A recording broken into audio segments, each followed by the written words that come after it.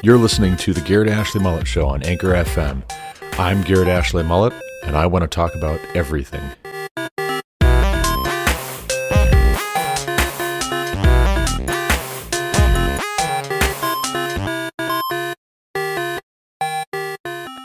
Yahweh spoke to Moses, saying, "Speak to the people of Israel, saying, If a woman conceives and bears a male child, then she shall be unclean 7 days.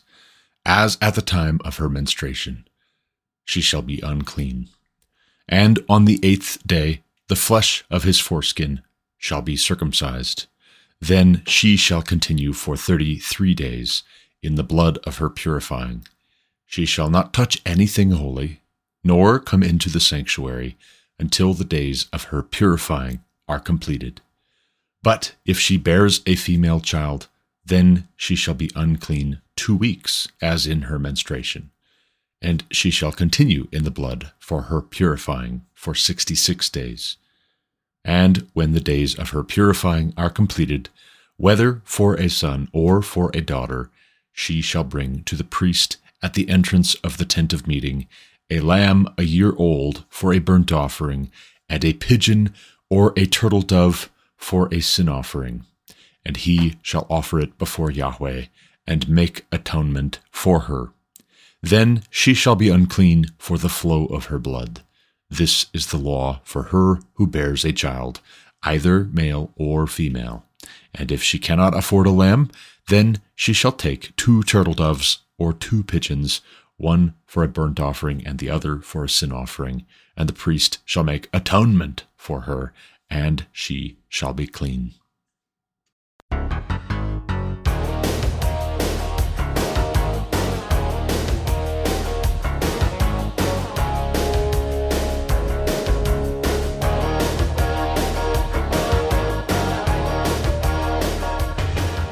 Welcome back to the Garrett Ashley Mullet Show. This is, of course, Garrett Ashley Mullet coming to you from Greeley, Colorado for episode 602 of this podcast.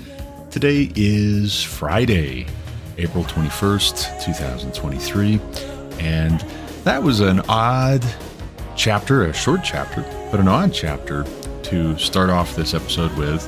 We're actually not focused in this episode primarily on childbirth, but that's where we're at in Leviticus, and I am reading a chapter at a time, a chapter a day, reading the Bible cover to cover again for the first time since high school. And we just happen to be in Leviticus chapter 12, but I think we can glean some useful information, some useful distinctions, or some clarifications, or even get some insight into what is mysteriously, it is a law from God regarding women who have given birth and how to regard them as unclean for a certain set of days or a certain period of time if they've had a baby boy versus if they've had a baby girl.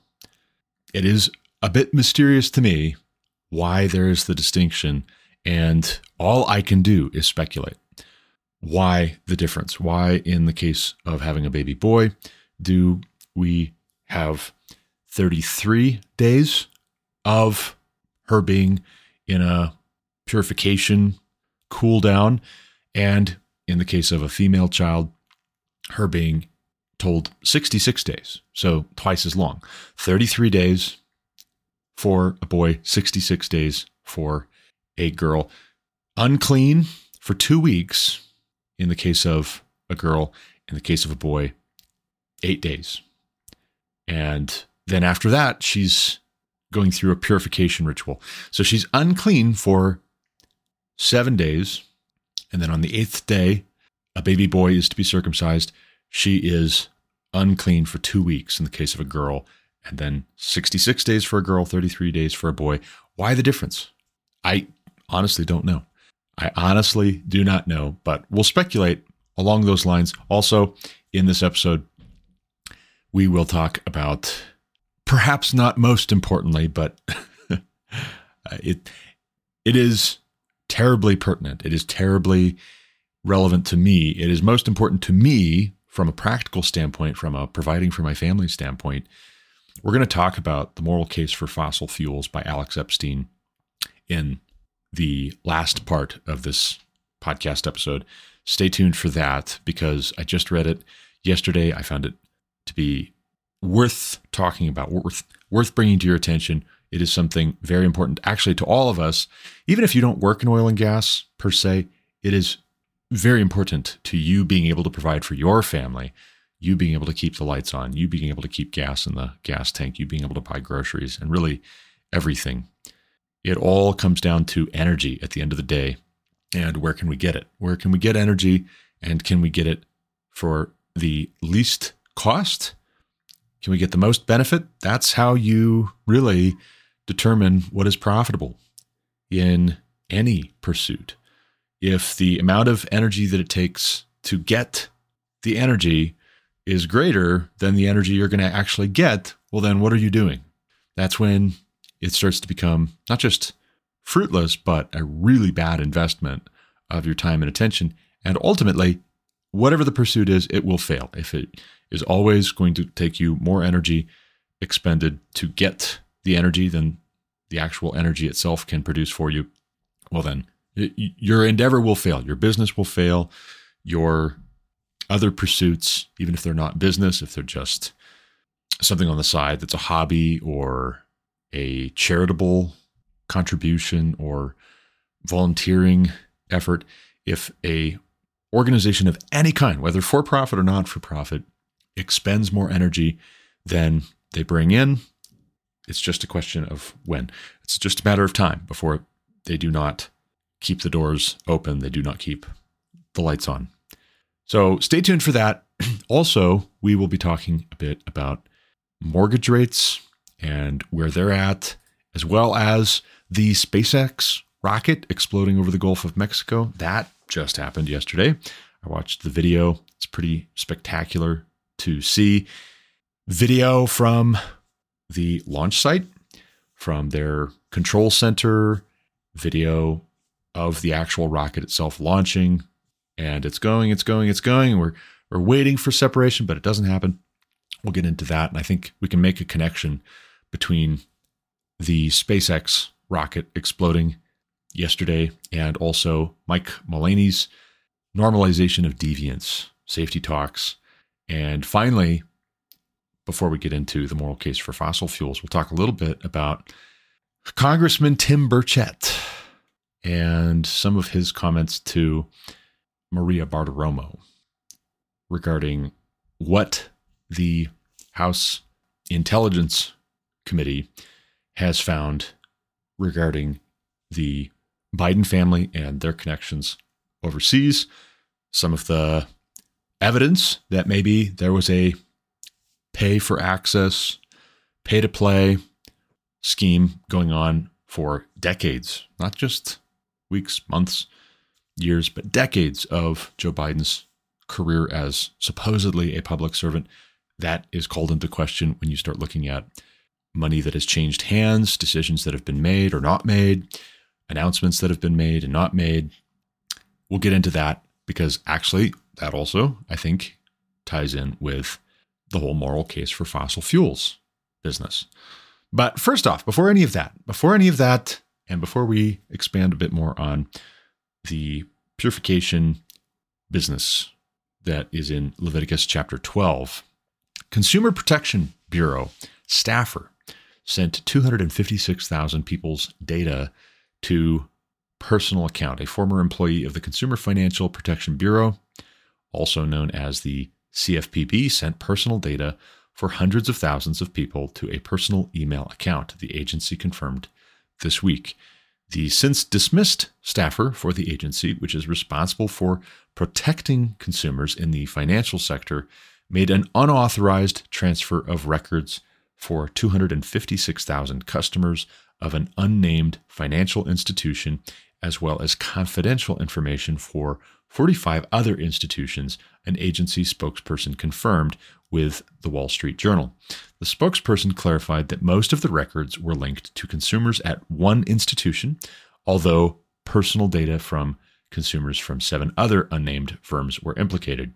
CFPB officials informed the House Financial Services Committee about the major incident on March 21st, according to a letter that Oversight and Investigations Subcommittee Chairman Bill Huizenga, Republican Michigan, sent the agency.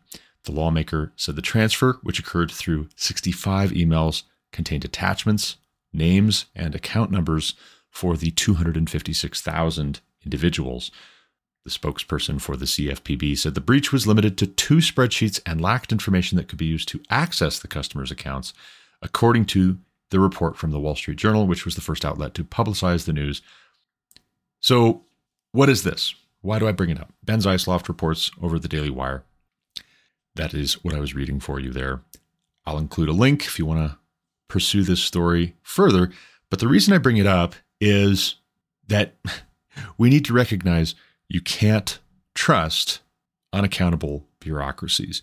You can't trust the countless anonymous, faceless people who work in the bureaucracies of the U.S. government. You can't trust them to behave perfectly, to never do anything that is malicious or selfish or exploitative with the power that they have. You can't trust these people because they are people. Not because they work for the government, but because they're people. You can't trust these people to have the info on you and your loved ones that they do and not misuse it. Are there individuals, lots of them probably, who are faithful with the information, with the power and authority that's been invested in them to work in our government? Sure. But that doesn't mean that they're all trustworthy, and it doesn't mean that you should have a default of trust towards these bureaucracies. In any human institution where there are humans, which would be all of them, you also have man's sinful nature to account for. And it's a kind of rolling of the dice. It's not a question of if, it's a question of who and when and what and why and how sins will be committed with the power that's been invested in the people who have government authority or who have power of any kind. So then the question is, well, how do we provide accountability and safeguards and checks and balances? And my answer to that would be that is what the framers of our Constitution, the ones who founded the United States of America, were very concerned with. That's why they created a separation of powers, and they created 3 branches, for instance, for the federal government. Then you've got the state and the local governments as well. And then finally, you have the people, we the people, who are supposed to be attentive to the business of our own government. We are electing representatives who govern on our behalf. That's the idea. And even there, you don't have pure democracy. A lot of people want to talk about threats to our democracy. The Democrats use that as code for threats to their reelection chances. But we talk a lot about democracy in this day. We don't have a pure democracy because the masses, the crowds, can be manipulated all too easily to go along with demagoguery or to be bribed. If somebody says, vote for me and I will reward you handsomely, I will give you a free lunch, I will give you a free house or vehicle or cell phone or healthcare plan or fill in the blank. You don't want pure democracy because it always turns out that these things are not free. There's always a cost. The question is, how high is the cost relative to the benefit, and who is paying the cost? There's lots of talk in our day of what is a fair share for tax rates. The rich are or are not paying their fair share of tax rates. Corporations are paying or they are not paying their fair share of tax rates. And the big question needs to be asked, what exactly is your fair share of what somebody else earned? As Thomas Sowell has asked. That's not an original thought to me. I'll give credit where credit is due. Thomas Sowell is the one who has asked very pithily, what exactly is your fair share of what somebody else has earned? And what we're not talking about is charity. When there is a compulsion, there is a threat of violent force, violent action, the seizure of your property, or the imprisonment of you yourself or the use of deadly force if you don't want to go quietly with taxation. We're not talking about the Lord loves a cheerful giver here when Democrats campaign on spending other people's money that they didn't earn to buy themselves into perpetual political power and influence.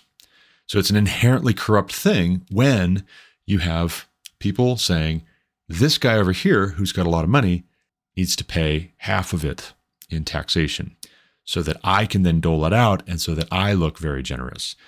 It's not generosity when you're stealing from somebody else and doling it out to win favor for yourself. That's not generosity. At root, that is still fraud and deceit and theft. But what do we see in the scriptures? We see the Lord loves a cheerful giver. That's what we should be talking about as Christians when it comes to domestic policy, foreign policy, when it comes to sending money overseas, for instance, to Ukraine.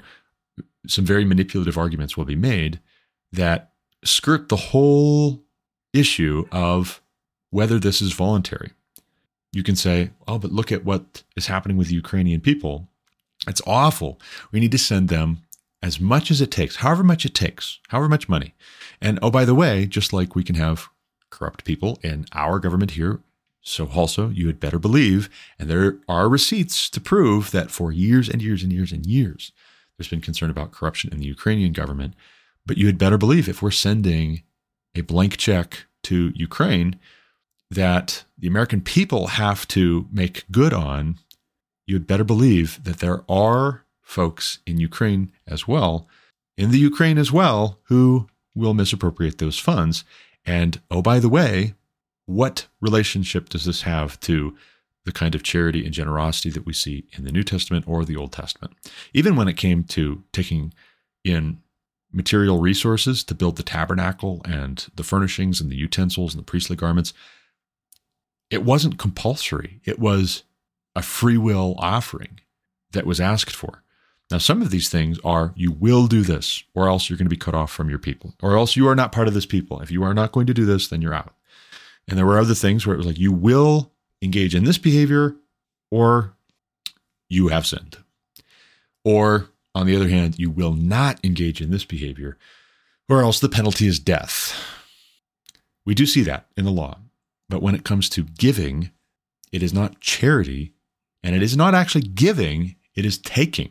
It is taking. It is seizure of property, what the government does. And in this case, we have 256,000. That's 250,000 people who have had their private financial information transferred to someone's personal account. I'm sure not to just sit there and collect dust, but to then be redistributed to others. And for what purpose? And oh, by the way, do you think, here's a question for you. Do you think that the 256,000 people whose personal data has been shared like this, they're going to find out that good things for them have been done with that data? Like, what are the odds, right? What do you want to bet? It's like, hey, we've got a list of names that we want to reward and we want to thank publicly, but don't tell them. It's a surprise. No, I'm sure not. I'm sure that is not the case.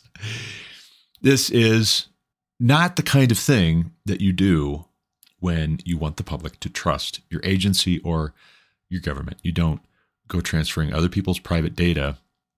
And for that matter, too, I mean, what is the limit when it comes to our private information being in the hands of the U.S. government?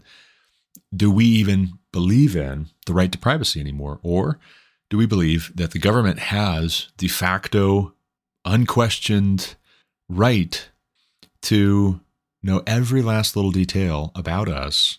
And if we want to object to a particular detail, we actually have the burden of proof. We have to demonstrate our justification for keeping certain info private. If that is our assumption, we have it exactly backwards to what the founding fathers would have asserted and what is safe and what is wise and what is reasonable. We are supposed to be presumed innocent until proven guilty. beyond a reasonable doubt. That should be the standard, beyond a reasonable doubt. The concurrence of, the preponderance of the evidence, testimony or physical evidence should be presented, and it should not be the default assumption that the government has the right to know every last little detail about you and I, because the government is comprised of people who can't always be trusted. Speaking of untrustworthy people and your private data, anyone who used Facebook in the last 16 years can now get settlement money. Here's how. CBSNews.com reports, Money Watch, a little write-up by Amy Pichi. I'm going to go ahead and play a brief clip, and then I have some comments on what is being said in the discussion back and forth here about this. Here's cut one. Take a listen. Facebook's parent company Meta began another round of layoffs this week in a continuing effort to downsize and restructure. 10,000 employees are expected to lose their jobs in this second round of layoffs, affecting mostly technical program managers, machine learning engineers, and UX researchers. And if you've used Facebook over the past 16 years, you could be eligible for a payout from the platform. It's part of a $725 million settlement from lawsuits against Facebook by users who accuse the platform of improperly sharing their data with third parties. Okay, so I'm not going to play the full clip. There's just a brief taste of what they're talking about here. So you know that I didn't just get some weird spammy email and take it seriously when it's not real. It's not for reals. Oh, and some Nigerian prince, I'm sure, wants to send me a whole bunch of money because I'm his long-lost cousin. I'll bet. No, this is legit. This is a real thing. And if you watch the rest of the video, which I'll include a link to in the description for this podcast episode, what they are most concerned about is the sharing of data, users' private data, with a firm called Cambridge Analytica, which then in turn helped Trump's 2016 campaign for the presidency. That's what really got all of these Democrats and the mainstream media on board with being concerned about Facebook's handling of users' private data. Now, bear in mind, all of that private data has been shared with lots of people who have lots of different political agendas, lots of social agendas, and it wasn't until Trump wanted to use that data to win in 2016 that the Democrats suddenly found a conscience with regards to the handling of users' private info. And then the gloves were off. Oh, how could this happen? This is such an abuse of people's privacy, and this is manipulative. And of course, yes, it is. But to quoque actually has an appropriate application here. You too. To quoque is Latin for you too, by the way. And it can be a logical fallacy or a kind of red herring where you, instead of answering the charge against you, which wouldn't apply in my case because I haven't been mishandling your private information. I don't work for Facebook or Meta or any of the rest. But if a charge is made against, let's say, the Trump campaign, where they say, how could you, how dare you, it's so unethical for you to have used this metadata. That's why Meta is called Meta, by the way. They're using this metadata to target certain demographics in the US with advertisement that would appeal to them so that they will vote Donald Trump in 2016. How dare you? That's so unethical. Yeah, Obama did it too. Lots of Democrats did this. In fact, the whole platform curated news around what would be damaging to Democrats. Let's suppress that. And what would be flattering towards Republicans. Let's suppress that. And what would be in the interest of advancing the political and social agenda of the left. Let's promote that. Let's make that trend. And what would promote the damage, the most damage to Republicans and their social agenda, conservatives and their social agenda. Let's promote that. Let's make that trend. So I'll tell you, I was an early adopter. I remember in college at Cedarville University when Lauren and I attended there, I first signed up for my Facebook account back in 2006, and I deleted my Facebook account, that Facebook account, after 14 years. In 2020, I jumped back on. In 2021, After a year of being off of the platform, I created a new account. I didn't just deactivate my account, I deleted it.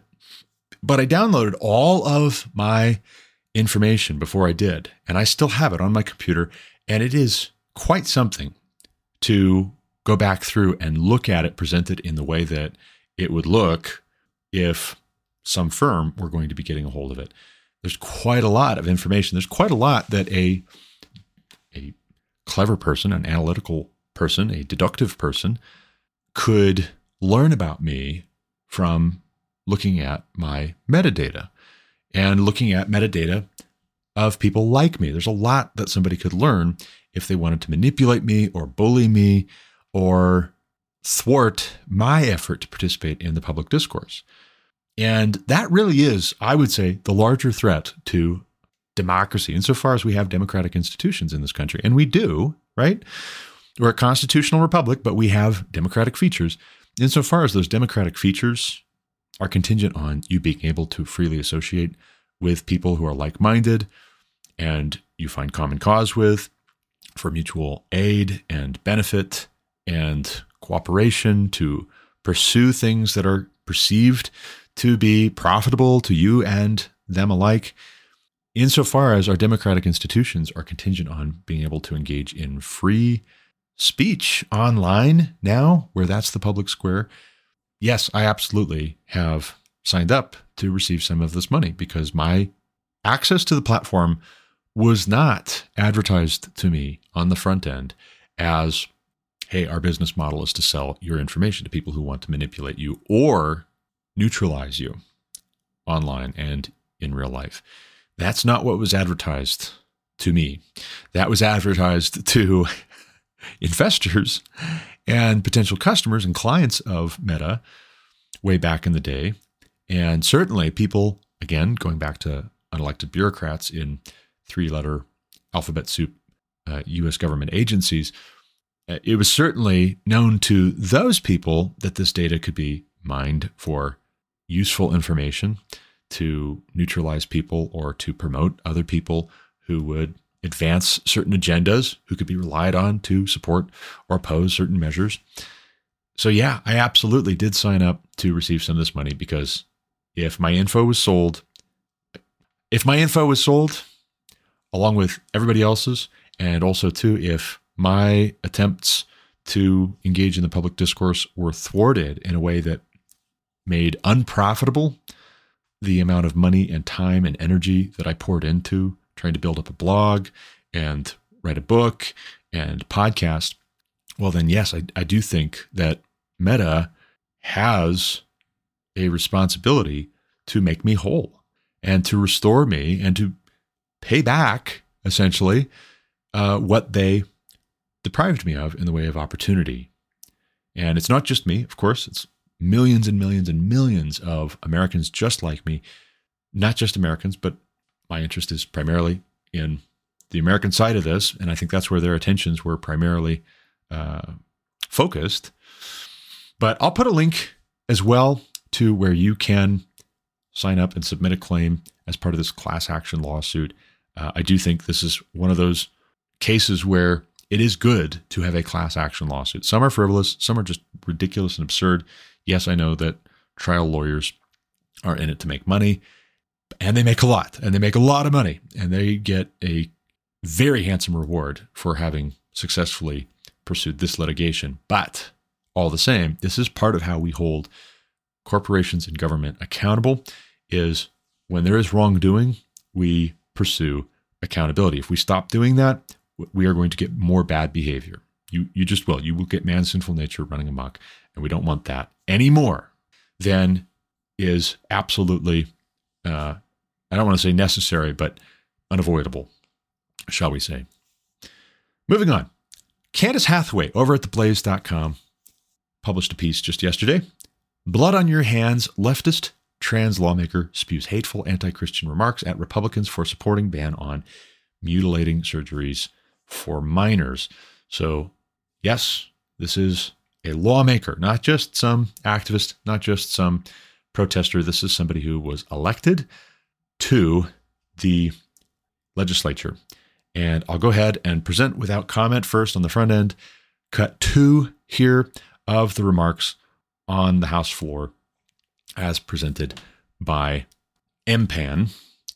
Montana Freedom Caucus has tweeted this out. Here is cut 1. Take a listen. And the only thing I will say is if you vote yes on this bill and yes on these amendments, I hope the next time there's an invocation, when you bow your heads in prayer, you see the blood on your hands. All right. That was brief. I recognize you might need some more context and a reminder what this is in relation to.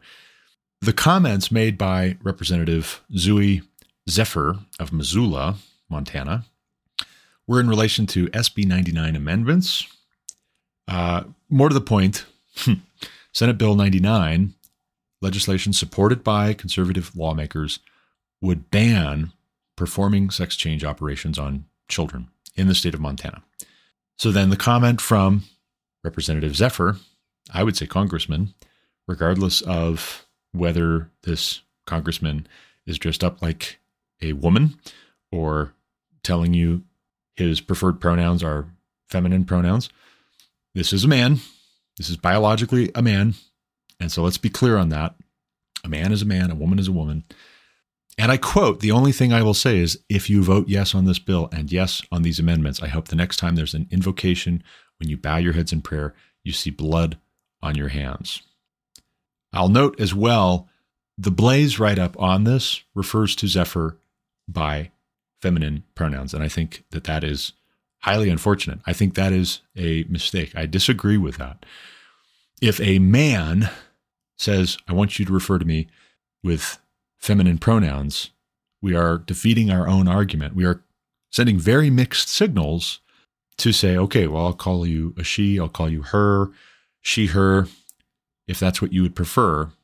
And oh, by the way, I would agree with Michael Knowles when he says, we shouldn't just be banning this for children. If it's wrong objectively, it's not just wrong for children. It's wrong for everybody. It's wrong for everybody to do this. But there is a confusion with regards to the question of liberty and what is liberty and how much should we operate from the categories of good and evil according to what God's word says, according to what God says is good and evil when it comes to legislation and when it comes to our own laws in this country, the United States of America. In the individual states, like the state of Montana, there's confusion as to whether we are permitted, whether it is okay, whether we are comfortable doing so, whether it's safe to do so without being canceled, to say we're going to refer back to God's categories of good and evil. I absolutely believe that we have to. Let me be very clear on that. When Romans 13, which is held up by a lot of Christians on all ends of the political spectrum, and even people who consider themselves apolitical, they'll point to Romans 13, rightly, in many cases, to say it says we should submit to the governing authorities. But here's the kicker, here's the fine print there. God is ultimately the governing authority you are supposed to be submitting to when you submit to the governing authorities. And so how can it be that we're submitting to God and submitting to governing authorities when the governing authorities might say, well, we're going to blur the line between what is good and what is evil, and we're going to call some things evil that are good and some things good that are actually objectively evil according to God. How can we say then that we are submitting to God and his authority when we are submitting to governing authorities who are human, and we blur those lines and we don't make those distinctions properly? We exchange bitter for sweet, or we go along with and we flatter the going along with that. I say we can't. That's actually when we will see blood on our hands, when we affirm these things. And then that leads people down the path of destruction. And I don't just mean spiritually, I mean physically as well. Gender reassignment surgeries are self-mutilation. This is a very mentally ill and very sinful, very wicked influence in our society right now. And it's not content just to make choices for one's own person. This is being pushed on everybody, and it's a tyrannical, satanic agenda that is being hoisted on all of us, and we have to be honest about that. If we're not honest about that, that's when we have blood on our hands. But if you want to affirm this person's preferred pronouns and also oppose gender reassignment surgery for children, I would say you are defeating the premise of your own proposed legislation in going along with the preferred pronouns. And that, of course, is something that is objected to here as well. It is said that misgendering this lawmaker in Montana from Missoula, it is said that it is highly disrespectful and hypocritical for them to call for civility and respect while misgendering the lawmaker. No, it's not misgendering to say you are a he, him, you are a man. It's not misgendering. You're the one who is telling everyone to misgender you. We are correctly gendering you when we say you are a man dressed up like a woman. You are pretending. Speaking of transgenderism, another piece at the Daily Wire from Hank Berrien, published just today under News, Blueprint on Total Destruction, Astronomically Dangerous, FBI delaying release of Nashville Shooters Manifesto, officials say. I'll include a link. We won't spend a lot of time on this, but if you'll recall, March 27, there was a shooting at a Christian school in Nashville, Tennessee. There was a manifesto. That manifesto has not been made public. And the claim here from law enforcement is they're concerned about an ongoing threat. So even though that shooter was neutralized in the case of the March 27th incident, there is supposedly still a grave danger of harm to the public that they believe would be exacerbated by release of the manifesto. I can speculate. I don't know the answer. I don't know why they would say or what circumstance would cause them to be able to justify that concern or that claim. But if I were to speculate, I would say they're concerned about copycat incidents if the manifesto is seen by other transgendered people. That would be my guess.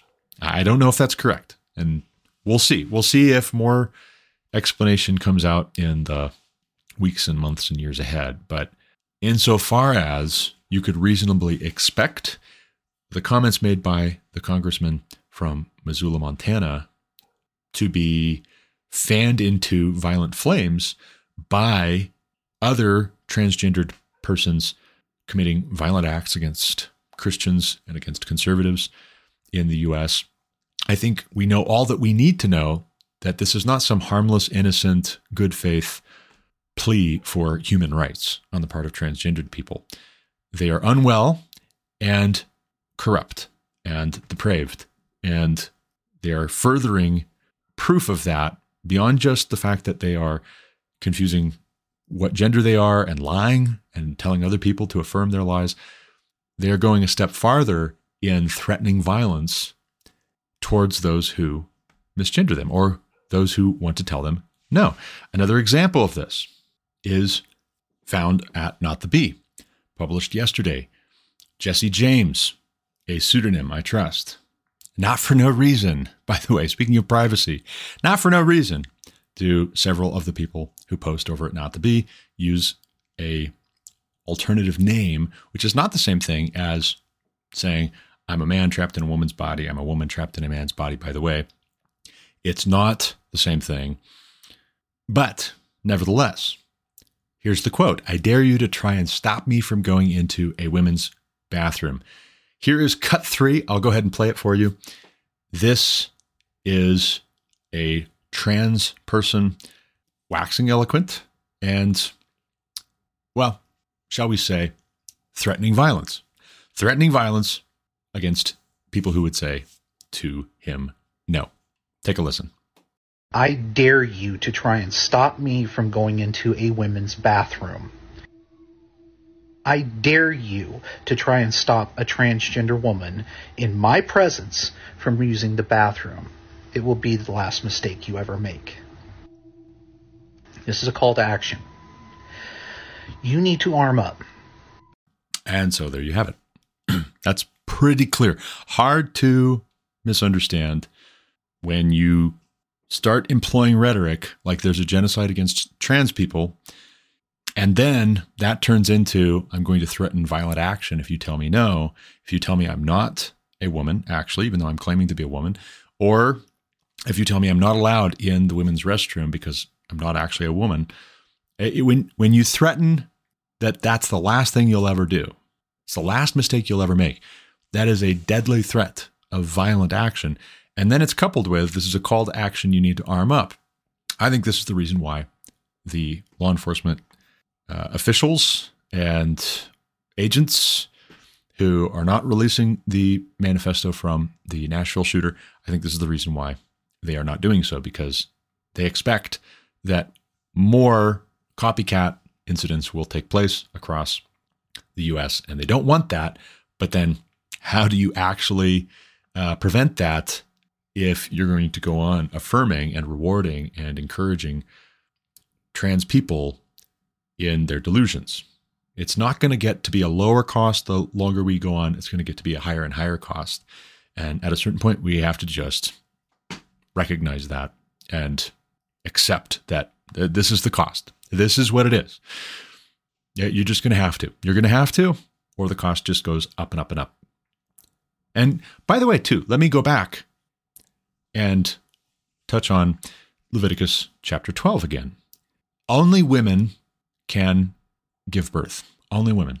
And chapter 12 of the book of Leviticus in the Old Testament is speaking exclusively about women when we read what should be done after childbirth. What we don't see here is if a woman conceives and bears a child, wait until that child is old enough to tell you what their preferred gender is before you decide to circumcise, or before the woman goes through her purification ritual. We don't see that at all. The presumption is immediately on the birth of the child, you do a visual check and you know this is a male child or this is a female child. Those are the two options. There are no additional options that are presented for us in this chapter. None whatsoever. None. You know this is a male child or this is a female child.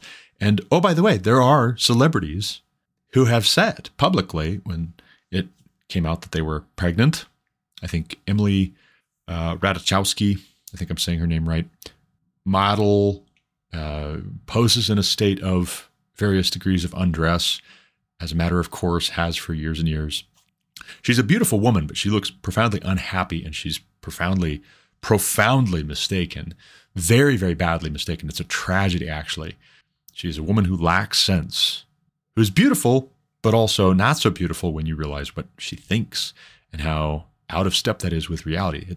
Here's where truth and beauty really have to coincide, and goodness completes the picture of a woman who is truly beautiful. I would say Emily Ratajkowski has an appearance of beauty, but then her character says otherwise. Her handling of the truth says otherwise. I believe it was her who a few years ago said, we're pregnant, and when the baby is born, we're going to wait to say whether this is a boy or a girl until this child is old enough to say for themselves, which is the case, which they feel like. When they're 18 years old, that's when they'll know. That's when this child will decide whether they are male or female, boy or girl, man or woman. That's when they'll decide.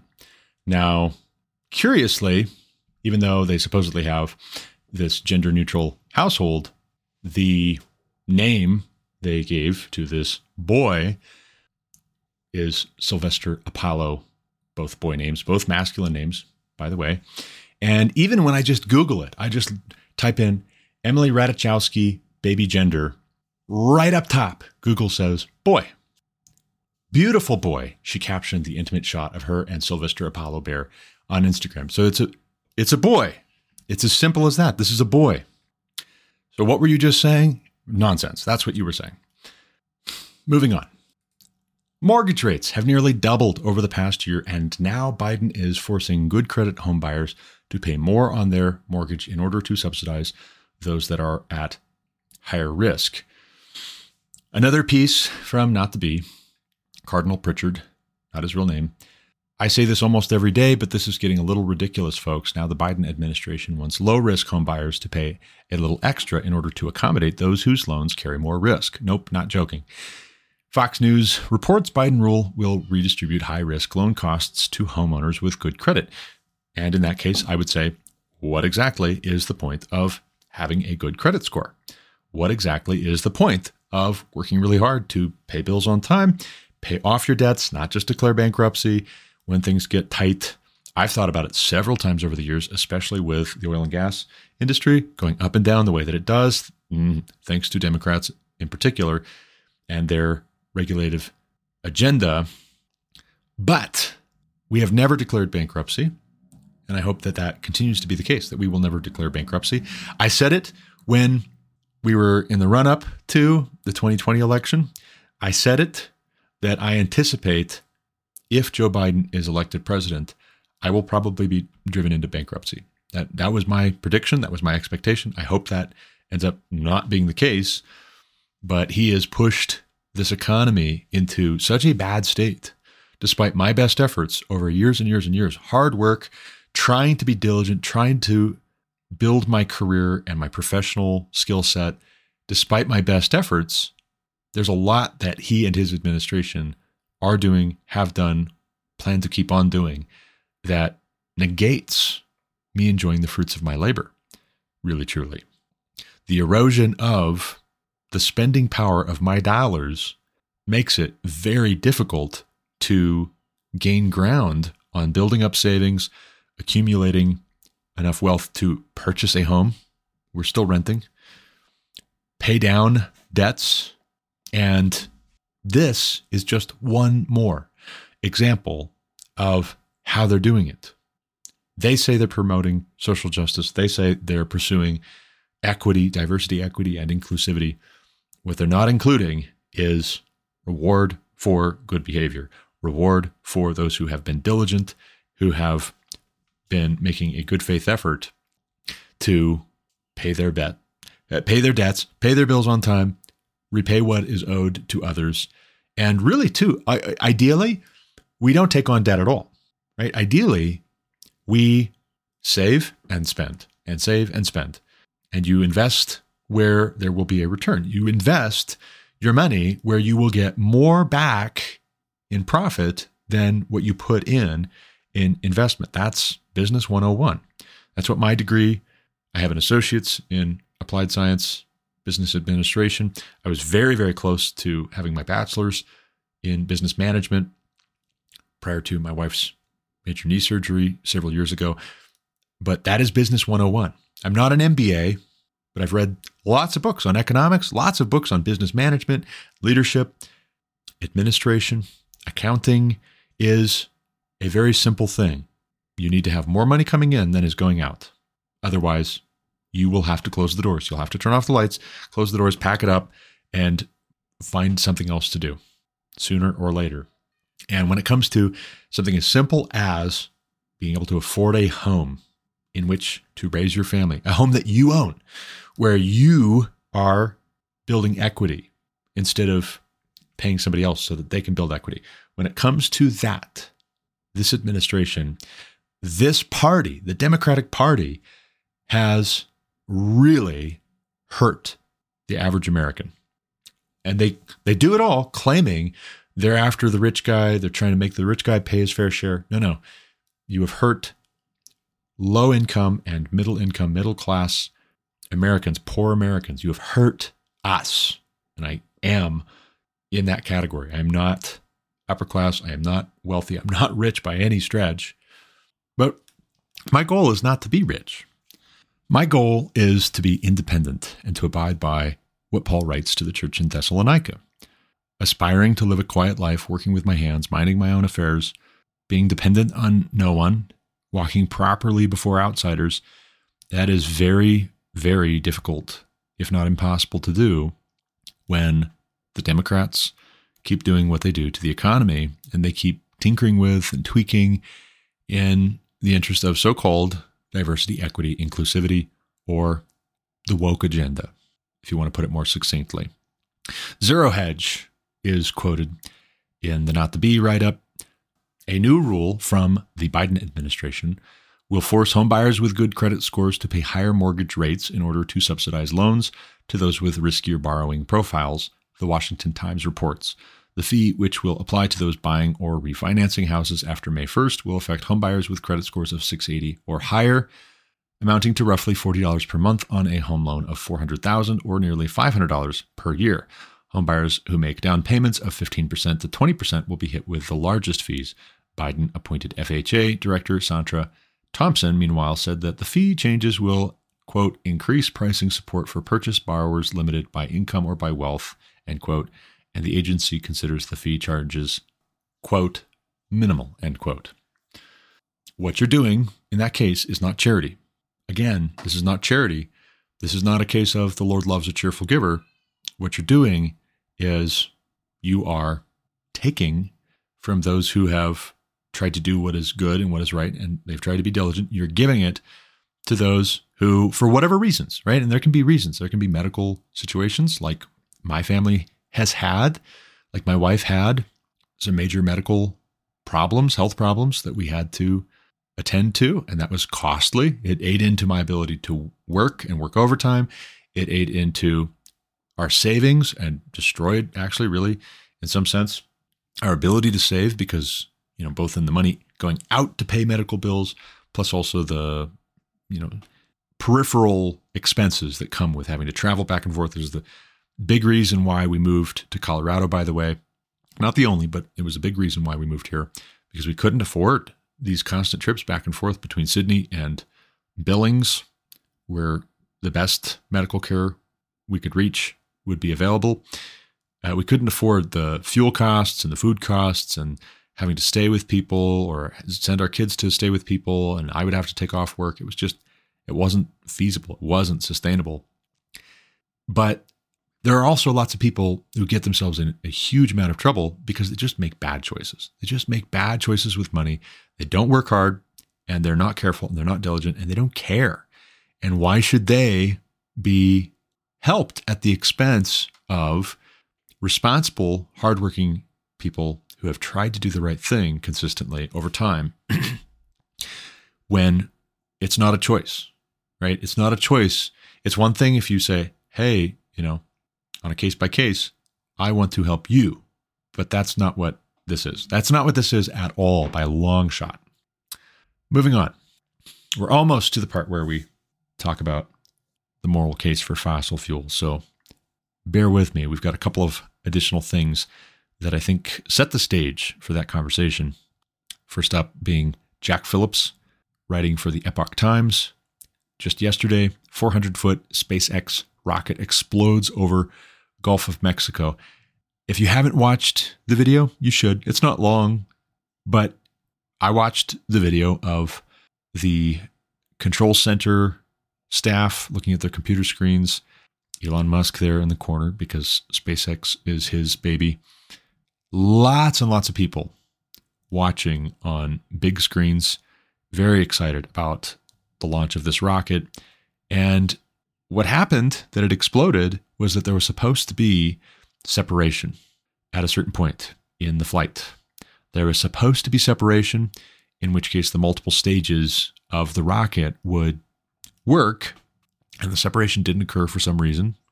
It's not clear to me why, but when the separation didn't occur, and then the next stage wanted to kick off, what ended up happening was an explosion. And watching the announcers, listening to the announcers immediately after the explosion, they didn't seem super shocked or super discouraged by that. Hey, that happens. That's part of it. That's one of the things that comes with the territory is you have to expect that sometimes you're going to have failures and you have to learn from them. Go back to the drawing board, design the next one based on what you learned this time around, engineer out those failure points, build a better rocket ship, build a better mousetrap the next time.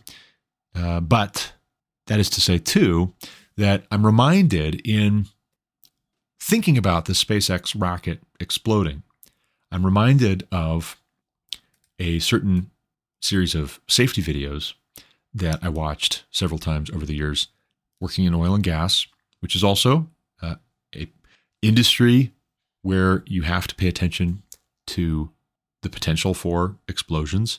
You're dealing with flammable and explosive resources that are being extracted from deep underground, brought to the surface, where if they come in contact with an ignition source and oxygen, they will explode, and you will have harm to personnel and equipment and the environment, which you don't want. That's what I do for a living, is I work in automation and automating these processes to make them safe. Looking at sensors, monitoring for certain set points to be reached that are going to shut things down before you have an incident, or help to regulate pressures and temperatures and flow rates and such like that, so that you achieve maximal production at minimal risk. Mike Mullaney did some videos talking about the Challenger shuttle that exploded years and years ago. Mike Mullaney with NASA, a rocket engineer, very smart guy, a astronaut as well, speaks in some very popular videos for safety personnel, health and safety and environment personnel in the oil and gas industry. He speaks about this concept called the normalization of deviance. And I won't play this full clip. I'll put a link in the description for this podcast episode. You can watch the full video if you would like to, or a series of videos. It'll give you a rabbit trail to follow. But listen to him talking about normalization of deviance here and its relationship to the Space Shuttle Challenger explosion that killed several astronauts. Here is cut 4. Take a listen. What you just saw, the destruction of the Space Shuttle Challenger in 1986, was no accident. It was a result of a normalization of deviance. I'm astronaut Mike Mullaney. I'm a West Point graduate, but took my commission in the United States Air Force. I'm a combat veteran of Vietnam, and I flew 3 times on the Space Shuttle. That's an odd term. Normal, deviance. What does it mean? Normalization of deviance is that natural human tendency, particularly in pressure circumstances, to want to take a safety shortcut.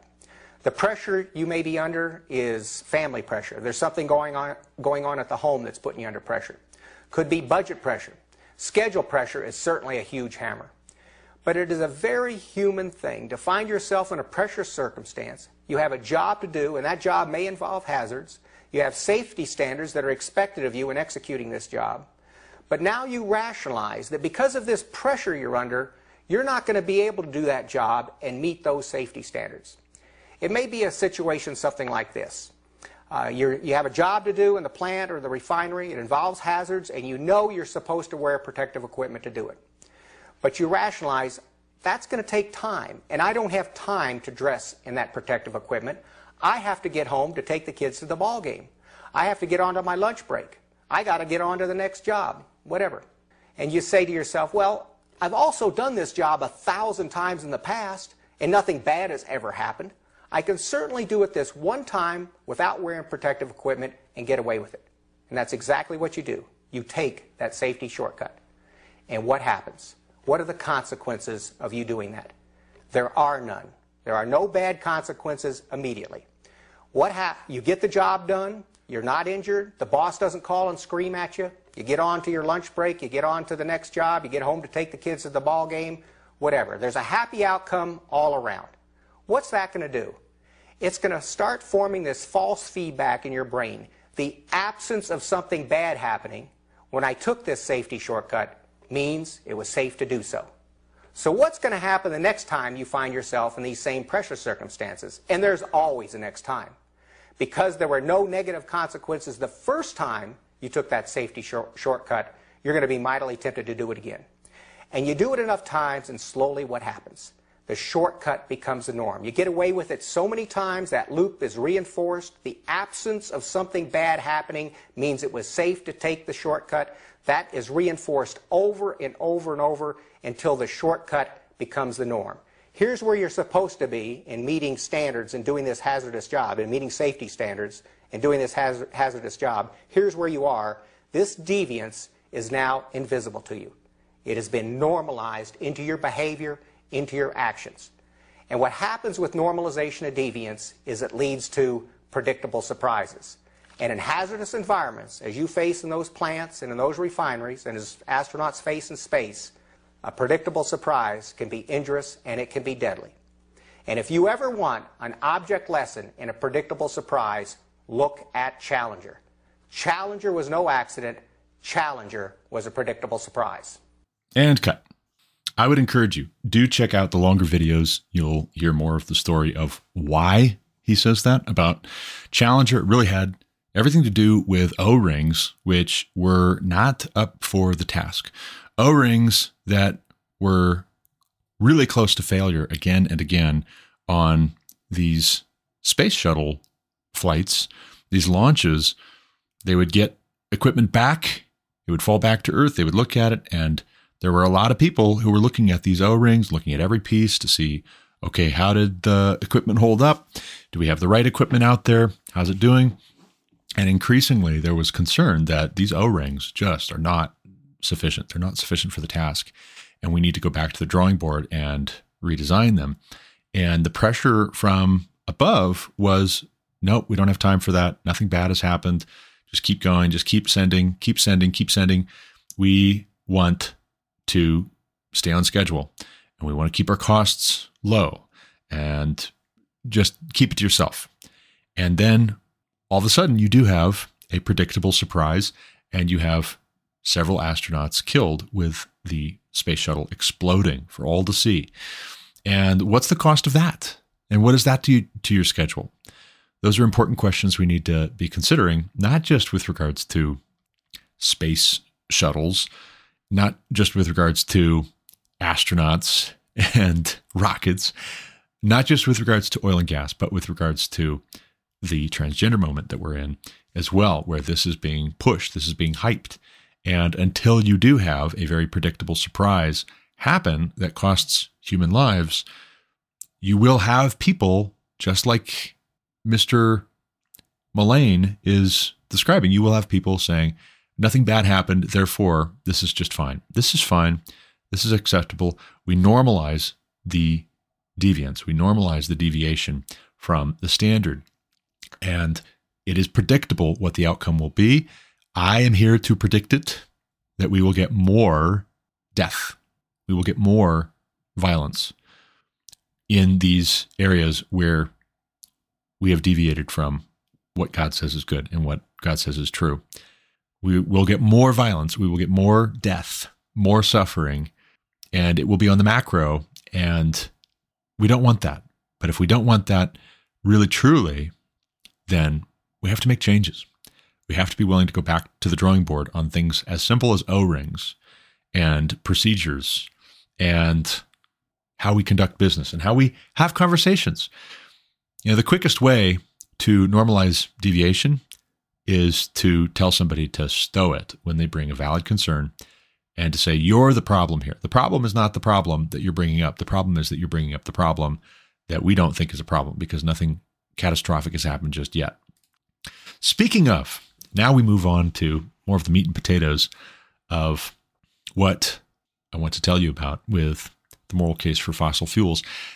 Ben Zeisloff, just yesterday, published at the Daily Wire, AOC reintroduces the Green New Deal. I think it's somewhat superfluous because we've got most of the Green New Deal in the so-called Inflation Reduction Act, which, according to the Democrats themselves, wasn't really about reducing inflation. Not really. They were smuggling in a whole lot of the Green New Deal that AOC put forward several years ago. The green here is a color to keep it simple and to cause a kind of symbolic association and to cause you to think that what they're pursuing, what they're promoting economically and socially is going to be profitable. For one, you think green, you think money. And it's also going to be good for the environment. You think green grass and green trees and other foliage. You think a positive influence on the environment. That's what you're supposed to be thinking, but that's not what this is. That it's not based on sound economic principles. It's not based on true equity and justice, according to God. It's not based on what is good and what is right, according to God's word, or according to objective reality, as thousands of years of recorded human history testifies to, in our own eyes, if we would open them, if we would see, if we would look and see and listen and really hear and understand, we would know this is not according to reality. This is trying to assert a kind of dominance over reality. It's a willfulness. I see Green New Deal, and I actually think the Reds in Russia. I think Bolshevik Revolution. I don't think, money, we're all going to be wealthier, because so much as has been tried thus far has not made us wealthier. It's made us a great deal poorer, most of us. Somebody it hasn't made poorer, however, is Joe Biden and actually his family, and quite a lot of Democrat establishment politicians have not been made poorer by these decisions. In fact, their portfolios are handsomely rewarded by their market manipulation through executive actions or judicial appointees who will strike down or uphold certain legislative pieces. Tim Burchett from Tennessee, Republican congressman from Tennessee, sat down to talk with Maria Bartiromo over at Fox Business about just this problem of corruption. And corruption, really, in order to understand corruption, you have to understand that there is such a thing as good, objectively. There is no corruption if you reject that good is a category, a real objective category. But here is a short clip. I'll play cut 5 here for you of Tim Burchett talking about influence peddling by the Biden family. On behalf of Joe Biden, they go around the world and solicit donations and have made themselves very wealthy. What is that? What exactly is their business? It is to pay 10% to the big guy, and then he gives information. He sits down for very important meetings. He makes decisions or uses his influence within the U.S. government to cause certain things to happen or to not happen that would be beneficial or profitable to foreign agents or foreign parties or foreign countries.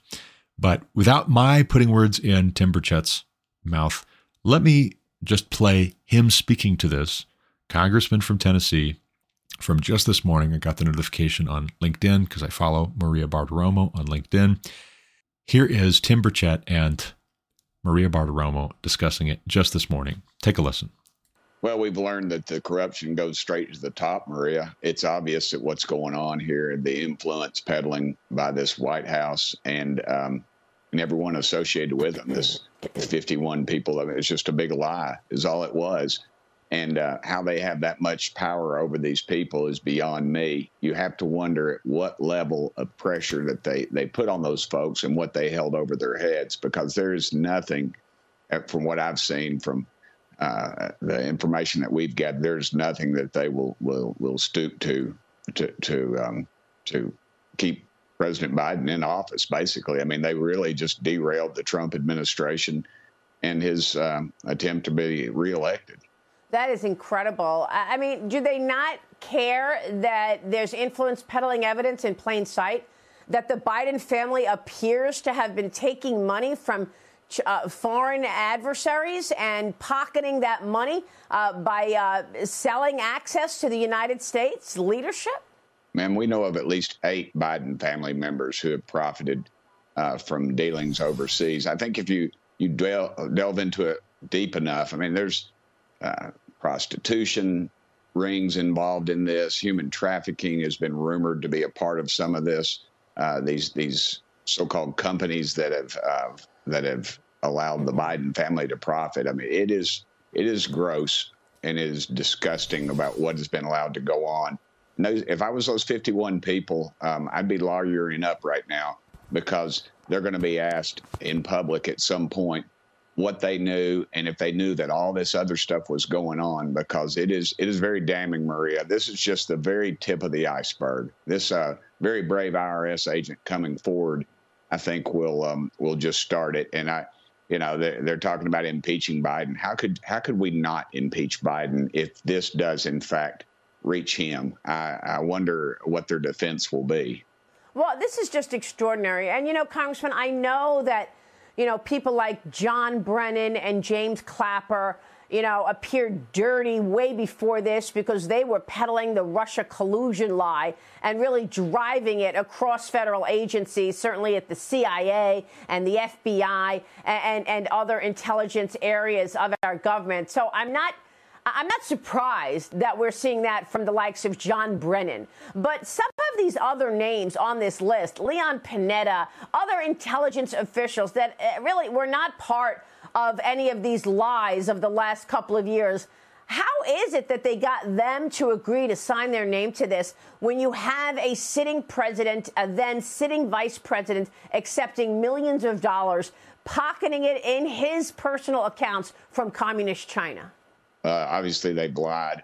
And if they've had doctored documents, I'm sure they would show people like Leon Panetta that, because I can see, I don't agree with Mr. Panetta's politics, but I think he's a very decent man. And I think that he loves this country. So I suspect they were completely misled. I mean, if a good old boy from Tennessee, Maria, can read some of these documents and see just the ability to wash millions, and I'm not talking about thousands, I'm talking about millions and millions of dollars that have flowed into the coffers of the Biden family.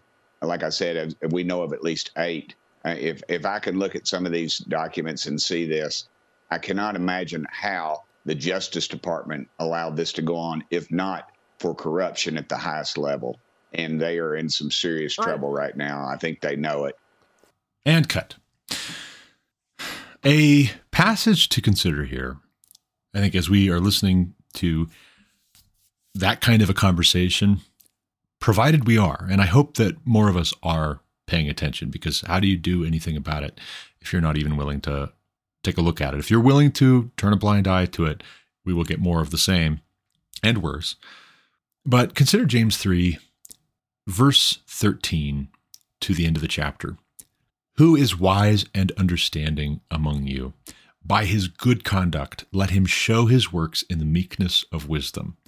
But if you have bitter jealousy and selfish ambition in your hearts, do not boast and be false to the truth. This is not the wisdom that comes down from above, but is earthly, unspiritual, demonic. For where jealousy and selfish ambition exist, there will be disorder and every vile practice. But the wisdom from above is first pure, then peaceable, gentle, open to reason, full of mercy and good fruits, impartial and sincere. And a harvest of righteousness is sown in peace by those who make peace. Now, I read that, and you might say, well, but Garrett, how does that bear any relation to this conversation with Maria Bartiromo?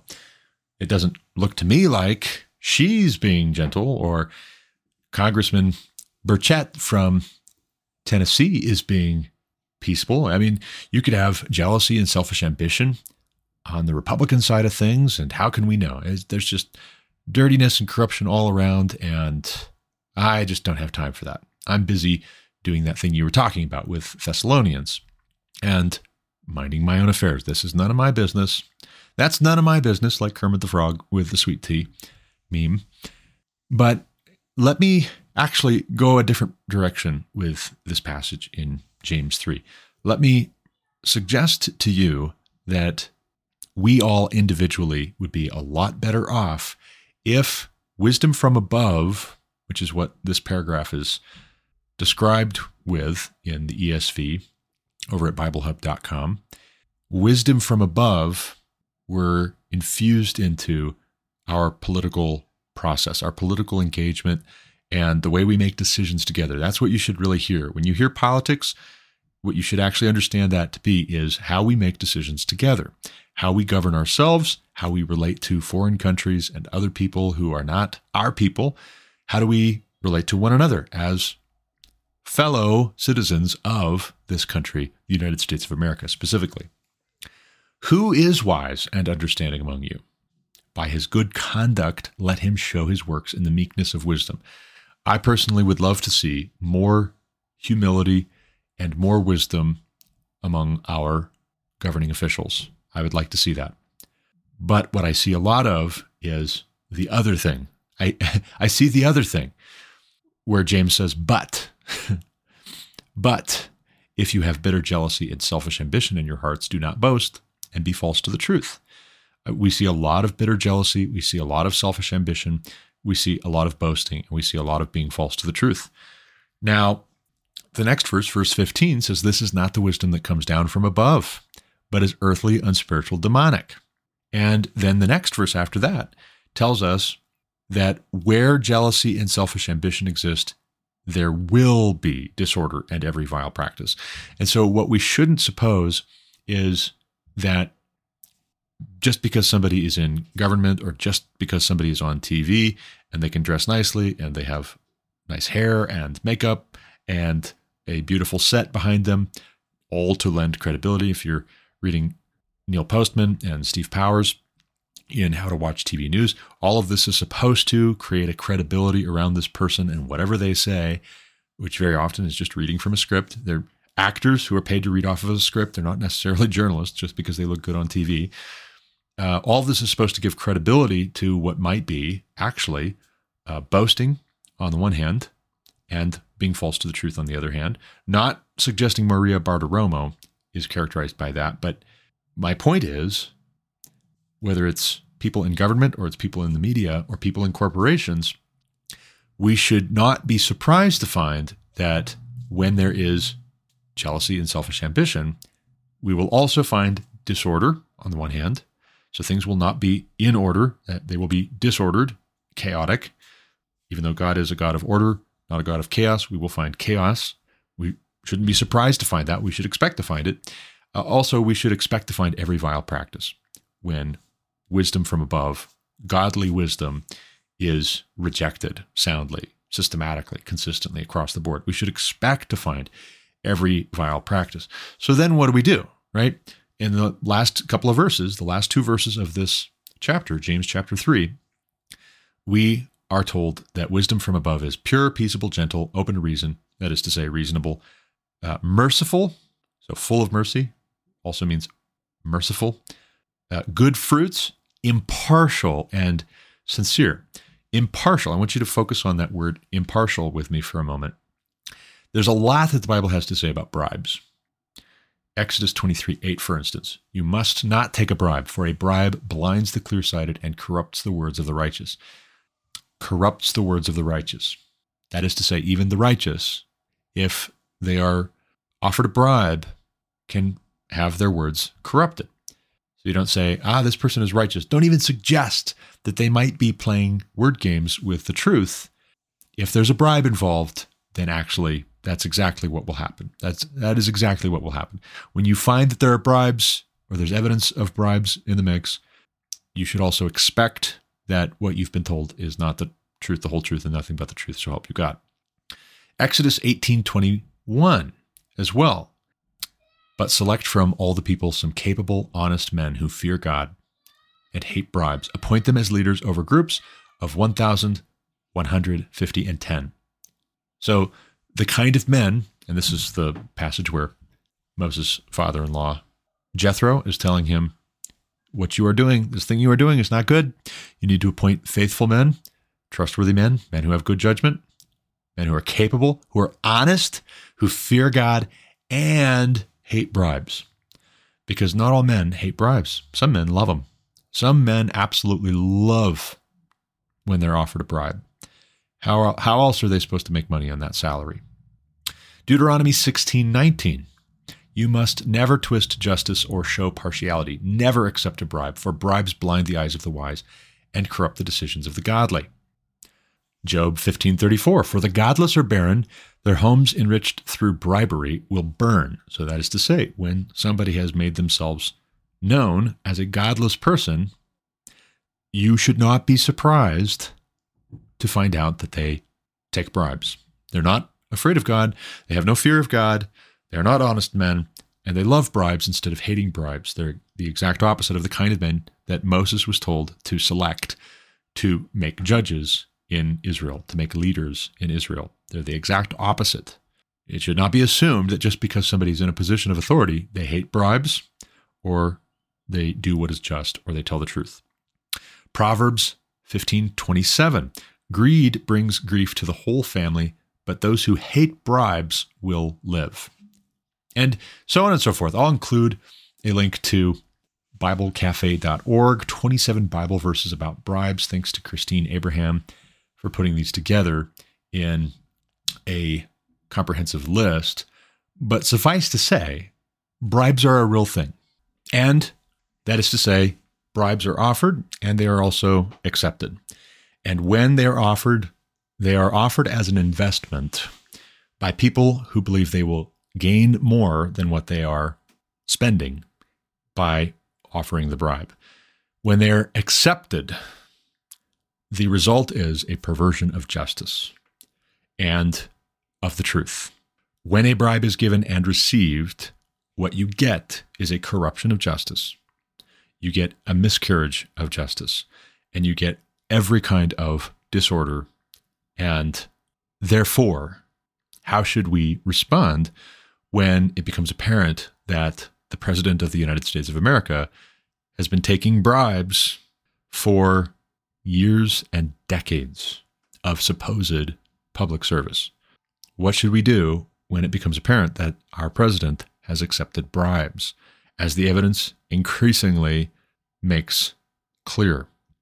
Do we cover it over, or do we say, well, that's just Republicans saying that, right? It's just Republicans who are full of envy and jealousy and selfish ambition. You can't trust them.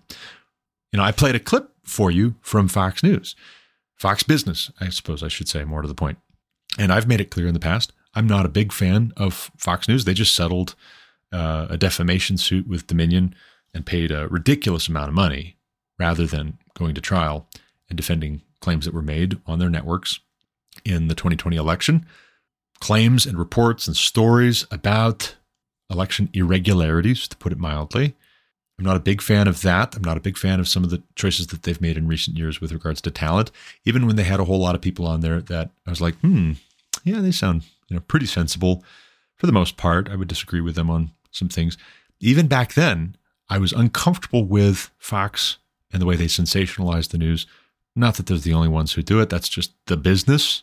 Neil Postman was writing about it for years. That's why Amusing Ourselves to Death is a book that you need to read. That's why How to Watch TV News is a book that you need to read. That's why Technopoly is a book you need to read. All really good books by him. This is not a secret, but that said, like Ben Shapiro has pointed out, there is a logical fallacy of sorts in our day, politically and socially, that if a conservative says a kind of thing that you might expect to hear on Fox News, therefore it's not true. We know that things are not true if you hear them on Fox News, or if you could potentially hear them on Fox News. That's nonsense.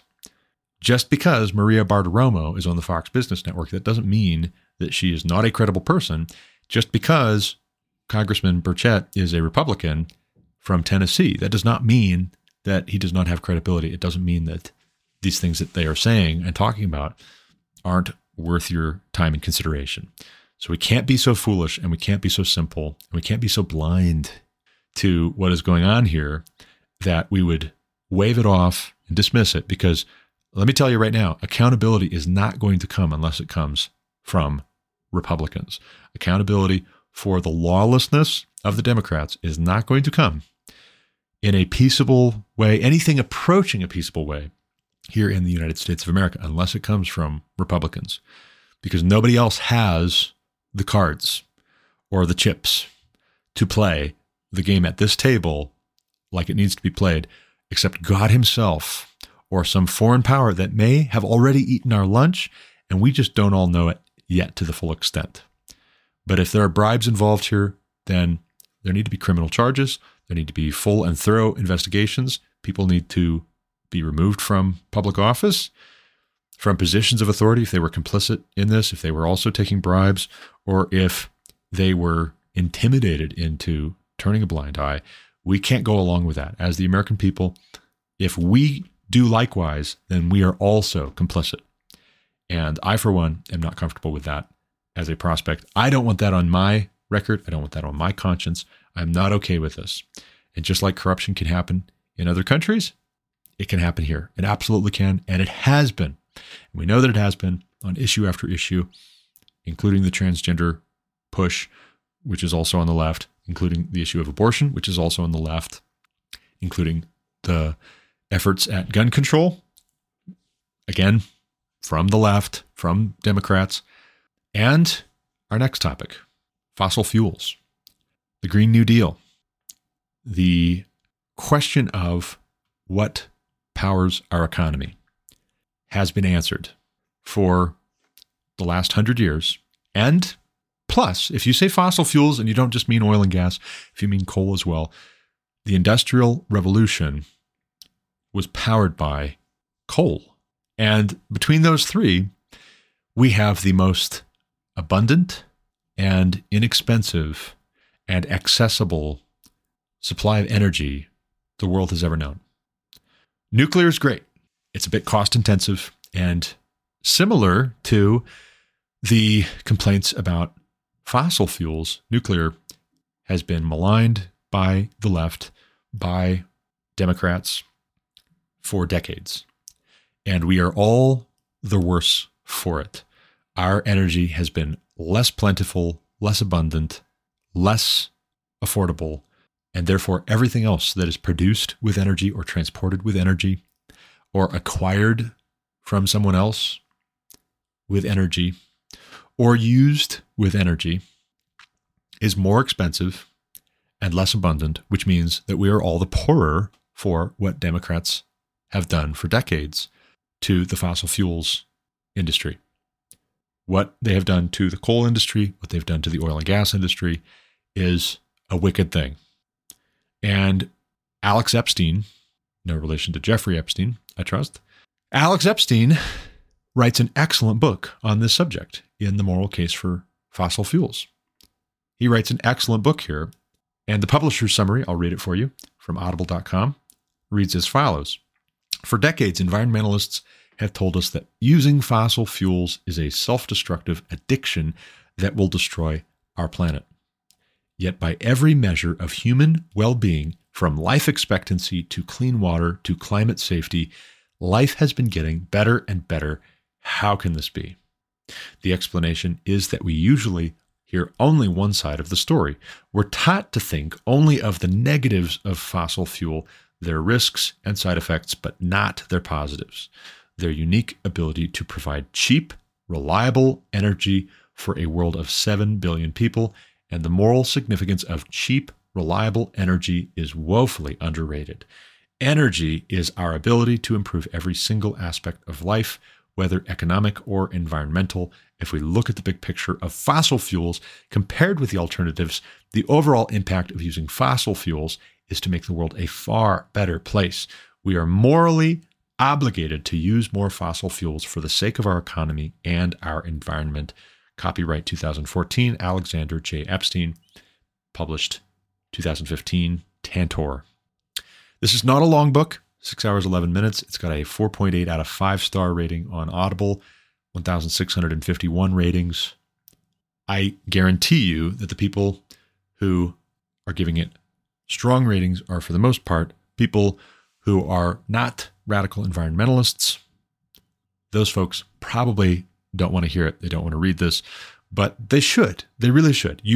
If you're undecided on this issue and you feel uncomfortable with fossil fuels and you've been confused about what our responsibility should be, what our moral duty is to be stewards of the environment, for instance, you should read this book, because I can't adequately summarize the wealth of information and the very strong argument that he gives, but I'll say the publisher's summary is on point. I would agree with it. I don't think it's hyperbolic. I don't think it's being oversold.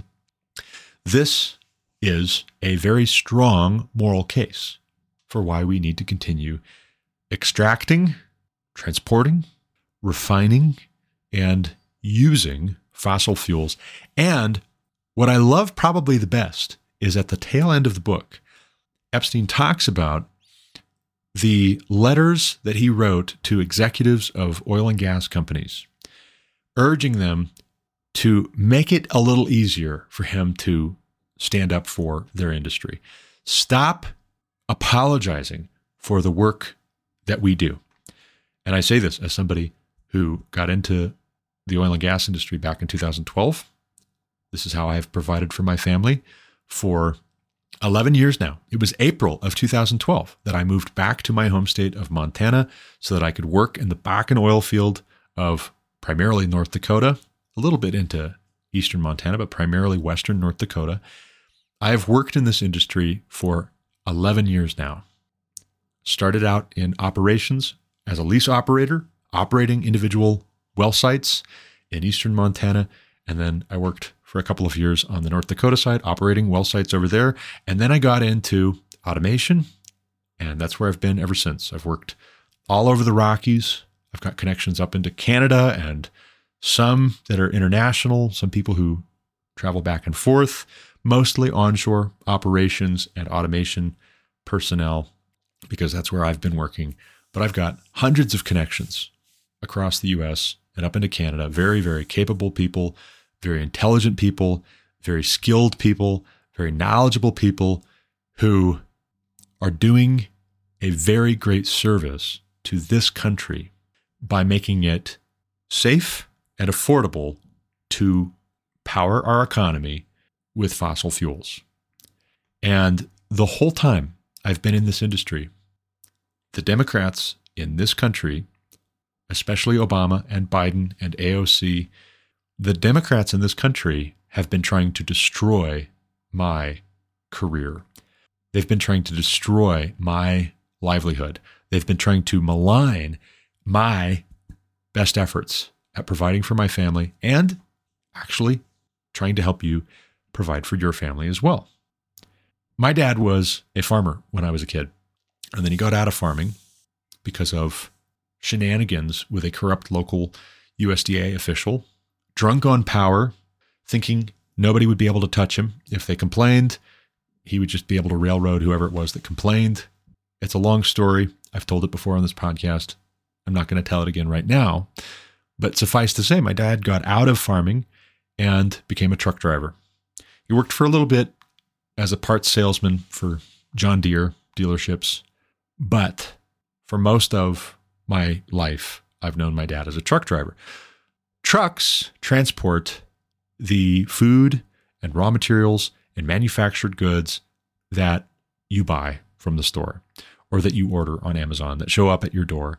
Trucks transport these things, and those trucks run on fossil fuels.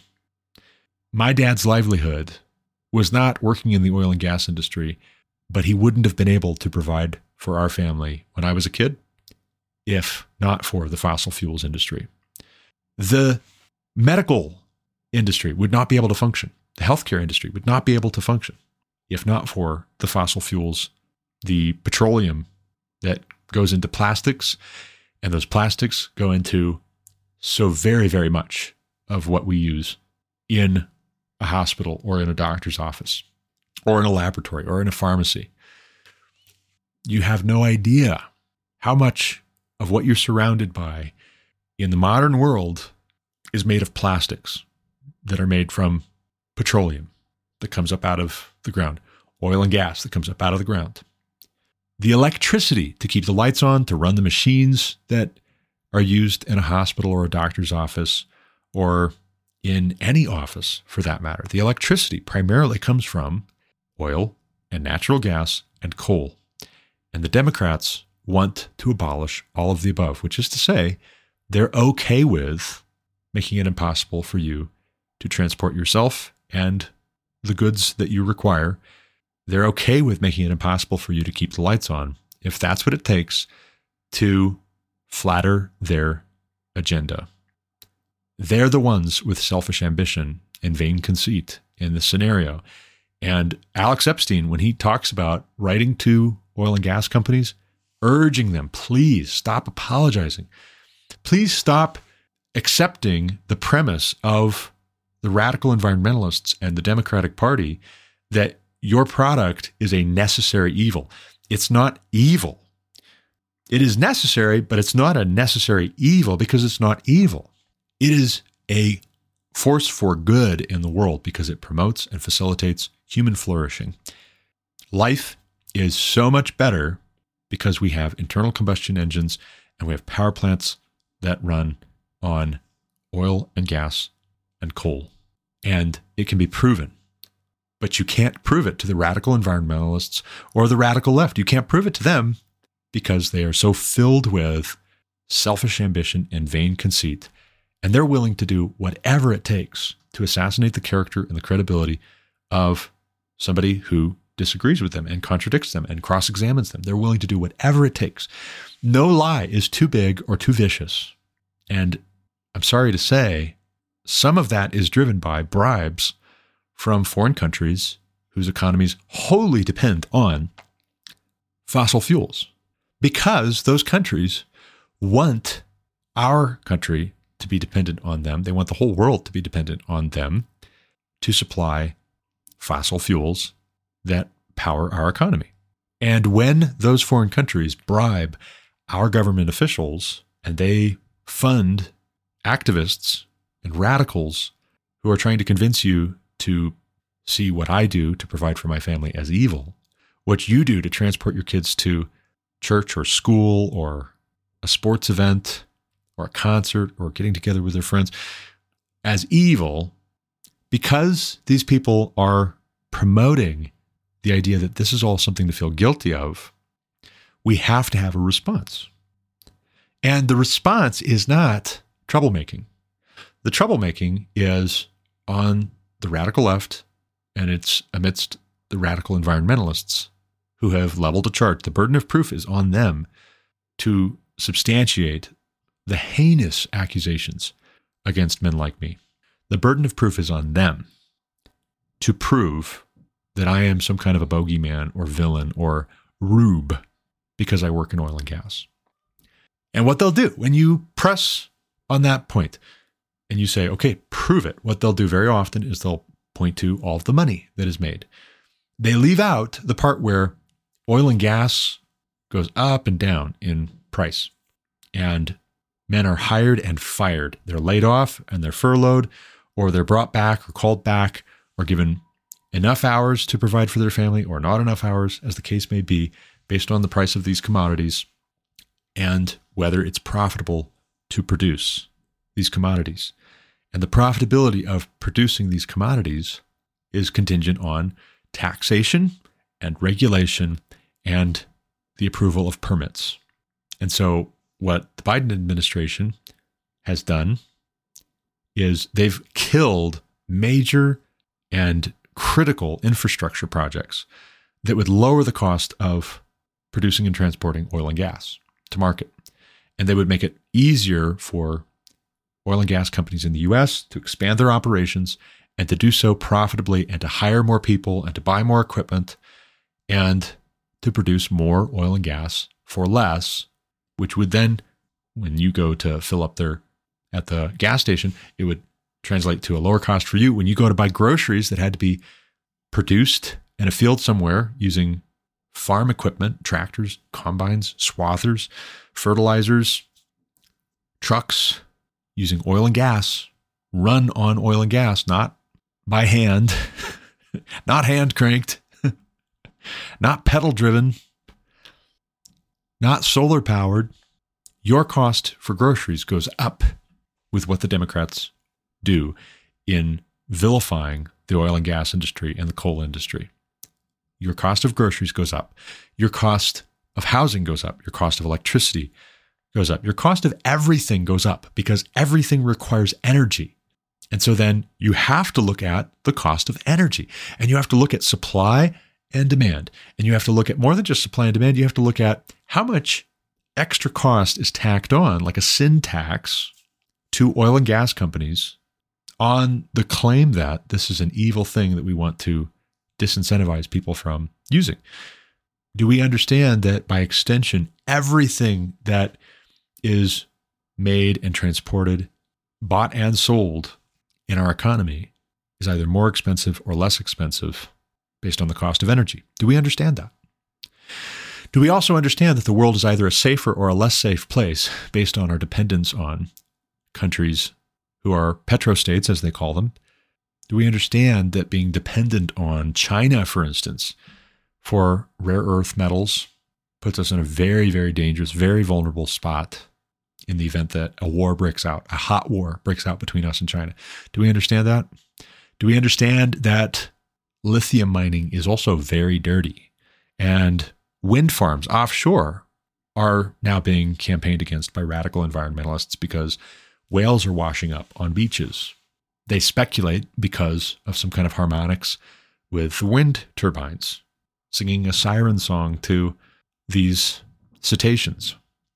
Do we understand that there are quotes in Alex Epstein's book of prominent radical environmentalists, radical leftist philosophers for decades saying that if nuclear fusion were possible, if we were able to generate unlimited, clean, abundant, inexpensive electricity and energy and power from nuclear fusion, they would regard that as the worst thing possible, because what it would translate to would be a higher standard of living for people. There would be more people, and people would have a higher environmental impact. I love where Epstein here hinges the argument, because what he does is he takes a step back from the debate about fossil fuels, whether they're clean or they're dirty. And he takes a step back. He does address the question of what's the environmental impact, and he does so very well, very eloquently, very artfully, very scientifically, very rationally, very calmly. But he takes a step back from that and he says, what's the goal? He asks the question, what's the big goal? If the big goal is to have as clean of energy as possible, then you should note that our air is cleaner, our water is cleaner, the more fossil fuels we produce, because those fossil fuels being cheap and abundant actually fuels our efforts at innovating. It frees up labor, frees up people to devote their time and attention to the question of making these things cleaner. So we can answer that question. But if the goal is to have zero impact on the environment, what you're ultimately wanting is not just an end to fossil fuels. What you're wanting is a drastic reduction in the number of people on planet Earth. And lo and behold, the same folks who are pushing for the abolition of fossil fuels also are the ones pushing for abortion and euthanasia and transgenderism and homosexuality, all of which lead to fewer people on planet Earth. And I think this is a package deal. It's an anti-human package. No pun intended. It is demonic. It is actually scaled up what is described in James chapter 3, verses 13 through 18. But if you have bitter jealousy and selfish ambition in your hearts, do not boast and be false to the truth. This is not the wisdom that comes down from above, verse 15, but is earthly, unspiritual, demonic. For where jealousy and selfish ambition exist, verse 16, there will be disorder and every vile practice, and that's exactly what we find. And these folks are of their father, the devil. They're liars. They're liars who lie. And so when you catch them lying, you shouldn't be surprised. When you catch them being absolutely unhinged, enraged, violent, threatening towards those who just want to be able to provide for their families. They just want to get married, have a household, raise children, who will then get married, have households, have children. They are actually opposed to that. They don't like fossil fuels because it facilitates that. And what they're really ultimately striving for is zero environmental impact, because they hold to a metaphysical, and I would say pantheistic, neo-pagan view of man's place in the created order. And they don't like even to say it's a created order. They're opposed to that too. Because again, like I said, it's a package deal. They're opposed to viewing the earth as God's creation, because what they're actually opposed to is God's authority.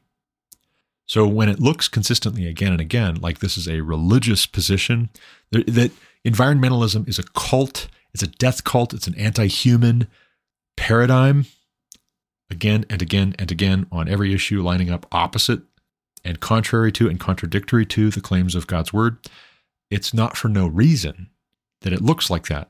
It looks like that because it is that.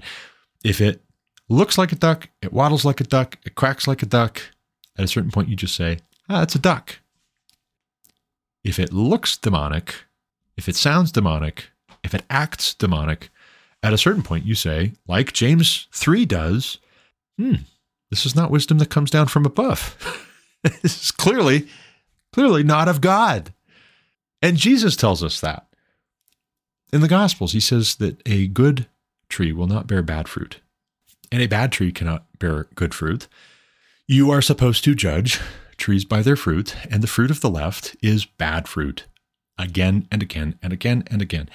And if you would be wise on this and understand where these things come from in terms of ideas, you would study up on the French Revolution, you would study up on the Bolshevik Revolution, you would study up on Mao's revolution in China, and you would understand that these things, they don't just resemble each other accidentally as if there's a randomness, actually that we would expect there to be randomness and be surprised or even upset to find orderliness or a consistent pattern.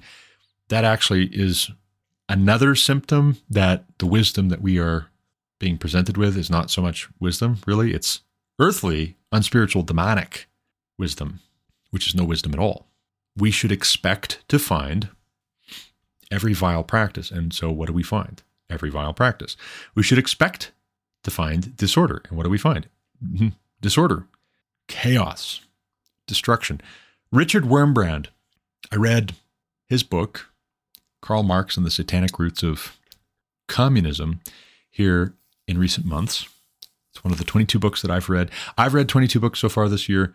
My wife has read, what are the odds? Also 22 books so far this year. Most of them different books. Some overlap, a little bit of overlap, which is cool. But one of the 22 books I've read was Richard Wurmbrand's Karl Marx and the Satanic Roots of Communism, in which he makes a very compelling case for Karl Marx having been literally a worshiper of Satan. And his idea, his Communist Manifesto, which I've also read, that's another one of the 22 books I've read this year, his Communist Manifesto with Frederick Engels is an expression of Satanism. It's secular Satanism, perhaps you would say, but there's a whole lot of writings by Karl Marx which express an explicit fascination with Satan and a devotion to Satan. And no, I am not exaggerating. I'm not speaking figuratively, and I'm not speaking emotionally here. I mean, literally, the guy was enamored with Satan. And then he cooked up an ideology which, when that torch was carried by Lenin, Stalin, Mao, others, it killed hundreds of millions of people in the 20th century. You know, the greatest cause for conflict in the 20th century, in world history really, was not religion per se, unless you want to classify communism as a religion. And I would say they're repackaging, they're rebranding communism in our day, and they call it the Green New Deal. It's nothing new. It's not a new deal. It's the old red deal, actually. That's what we should call it. Don't call it the Green New Deal. Call it the old red deal, because that's what it is. And people are threatened or bribed and bought off by turn, depending on which is more cost effective, to go along with it or else to get out of the way. And I think Alex Epstein is exactly right when he writes The Moral Case for Fossil Fuels really needs people who work in the oil and gas industry to stop apologizing for what we do for a living. No, I'm not sorry. You're welcome. You're welcome. I would actually put the demonization of oil and gas workers in the same category, or a very, very closely related category to the demonization of military service members who've been sent overseas. And they've put themselves in harm's way because they were trying to serve their country, they're trying to protect their family, their way of life here in America. They were told, this is how you do it. This is what we need you to do. It's going to mean being away from your family for long periods of time, possibly being injured or even killed, possibly getting sick and dying as a result. But when you come back, no guarantees we won't vilify you. We won't demonize you and everything that you sacrificed for. No guarantees that we won't completely sell you out and give everything that you fought and bled for over to your enemies as soon as it's convenient. I would also put oil and gas workers as very closely adjacent to law enforcement in this country. Law enforcement is very often a thankless job, which politicians will pay lip service to because they want to get reelected. But increasingly in recent years, they don't even pay lip service to law enforcement. They prattle on about how we need to hold law enforcement accountable. And then on the radical left, the same radical left that perpetuates lie after lie after lie on issue after issue after issue having to do with human flourishing and peace with God, they don't stop when they come to law enforcement and say, yeah, you know what? We think we'll be on the side of the angels here. No, they demonize law enforcement as well. And they demonize oil and gas workers very similarly to how they demonize law enforcement. Let's take any questionable situation, any bad example we can, and let's blow it up to make it like this is everybody who is in this line of work, who's in this industry or this sector of our economy or our society. Let's blow it up to where this is how we're going to portray those people so that you hate them, so that you vote for us, so that we can go after them and plunder them and destroy them. It's an evil thing. It makes the short list of the 7 things that God hates, that discord is sown among brothers along these lines. And Alex Epstein, he is right on the nose in pointing out that actually what this is really about is human flourishing and a vision of the good life and a vision of man's relationship to his environment, namely the earth. And you have on the one hand people who say we are pro-human. And I love, by the way, just a small side note, I love that he makes reference to Norman Borlaug. If you want to read more about Norman Borlaug, pick up The Wizard and the Prophet by Charles C. Mann. Great book, contrasting Norman Borlaug and William Vogt, who typify this debate, this conflict of visions. There's another great book for you, actually, by the way, Conflict of Visions by Thomas Sowell. This is not just we disagree on some particulars and all that. No, we have competing views of who God is, whether he deserves our worship and our praise on the one hand, or whether he is the villain of human history. But in the latter case, if you consistently portray God's ways as oppressive, tyrannical, unfair, unreasonable, then you are on Satan's side. Hate to break it to you. And increasingly we see that too on the left. Increasingly we see that all the things that the left in this country is for, the Satanists, and they even call themselves that, the Satanists are also like, yeah, ditto. Abortion is a sacrament to us too. You bet. At a certain point, we have to understand that it's not an accident that the radical left takes the positions that it does on question after question after question and reacts with such anger and hostility towards conservatives. You know, I note, going back to Congressman Burchett from Tennessee and his conversation with Maria Bartiromo. And I do like Maria Bartiromo, by the way. I don't like Fox News. I don't like a lot of the decisions that they've made strategically. I think they've been very mercenary. But I do like a number of figures that have been personalities on Fox.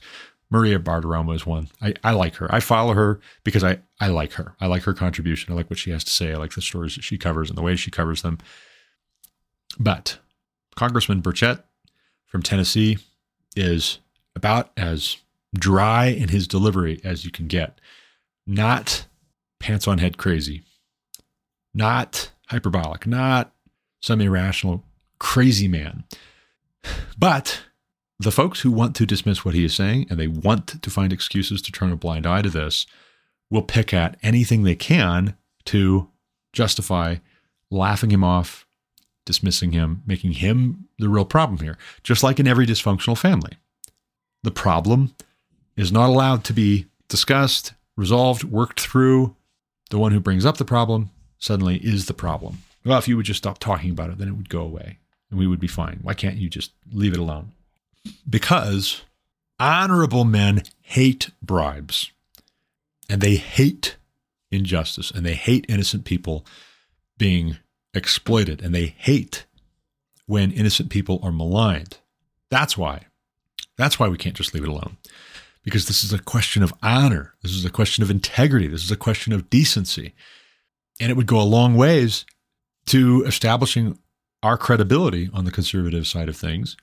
For those of us who want to continue building up this country of ours, instead of tearing it down and being complicit in its ruination, it would go a long ways if we would embrace unapologetically the consistency of our positions. On transgenderism, don't say this is an awful, horrible, evil, no good, rotten thing to do to children. But sure, I'll use your preferred pronouns, even though that's a lie. Ron DeSantis is right. And respectfully, the author at The Blaze is wrong. And if that decision to use preferred pronouns for the congressman from Missoula was made executively, they're wrong. And this is why I podcast, by the way. Someday I'll have to write a book. If I ever get finished with the one on marriage and having children and going to church, I'll have to write a book on This Is Why I Podcast.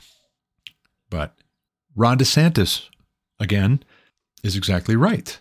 In the clip that I played for you just the other day, he says, for you to say you're a woman when you're clearly a man, and to tell me I have to affirm that, is for you to tell me to affirm a lie. And I'm just not willing to do that. I refuse to do that. I can't do that and have a good conscience before my maker. I can't do that. I can't be threatened into affirming your lie. I won't be. I won't be bullied. I won't be intimidated. I won't be bought. But then that, oh man, when that becomes apparent, friends, when that becomes apparent, I think that's when we're going to find that the gloves come off and we actually get this sorted. And the cost doesn't go down the longer we put it off. And it doesn't go away the longer we put it off. The cost only goes up and up and up and up. The more we defer maintenance here on our government and our society, on our homes, our businesses, the longer we defer maintenance and normalize deviance, the higher the cost will be, not just in equipment, not just to the environment, but of human life. Because that's the other side of it. You have on the one side those who are promoting human flourishing, who are arguing why it is a net good. There's a very goodness to the building up of civilization because it's obedience to God's original command to our race, which God made male and female in the beginning and said, be fruitful and multiply to, and said, fill the earth and subdue it and exercise dominion over the creatures, over the birds of the air and the beasts of the field and the fish in the sea too. On the one hand, you have those who say there's a very goodness to what God told us to be about and to do, and we're doing it. And on the other hand, you have a hatefulness towards all of the above. And in the middle, you have people who aren't sure. And so they're kind of hedging their bets. And that won't do. It won't do to hedge your bets. Yes or no? Are you in or are you out? Choose this day whom you will serve, whether the gods of Egypt or the surrounding nations or Yahweh God. As for me and my house, we will serve the Lord. And unapologetically, I may be destroyed physically. That could be. I could be bankrupted here in the next couple of years. At the rate we're going, it's not looking pretty. It really isn't. I'll just be honest with you. I'm not going to pat myself on the back or toot my own horn. It's not looking pretty. But then I don't know what else I can do except what I am doing. And that includes podcasting. That includes bringing the moral case for fossil fuels to your attention. I really would love to see more Americans, more of my countrymen, more of my friends, more of my family similarly commit to saying what is true and only what is true, not flattering nor slandering, but speaking the truth clearly, boldly, succinctly, consistently, not accepting bribes, hating bribes. Go beyond just, well, I don't personally take bribes, but, who am I? Who am I to judge? No, you are supposed to judge rightly, Jesus said. Don't judge by appearances, but judge with right judgment. You are supposed to judge. In fact, Jesus told you in the Gospels to judge. He told all of us to judge with right judgment. We get that right judgment from God in His Word. So the decision before us is obedience or disobedience. Either we will fear God and we will live and it will go well for us, or we will hate God and we will destroy ourselves and one another.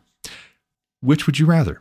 I've I, for one, rather enjoy the idea of life forevermore and a blessing from God himself. I like that idea. I am drawn to that idea, and we all should be.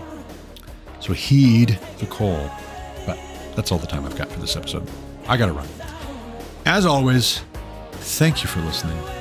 Do check out The Moral Case for Fossil Fuels. Until next time, God bless.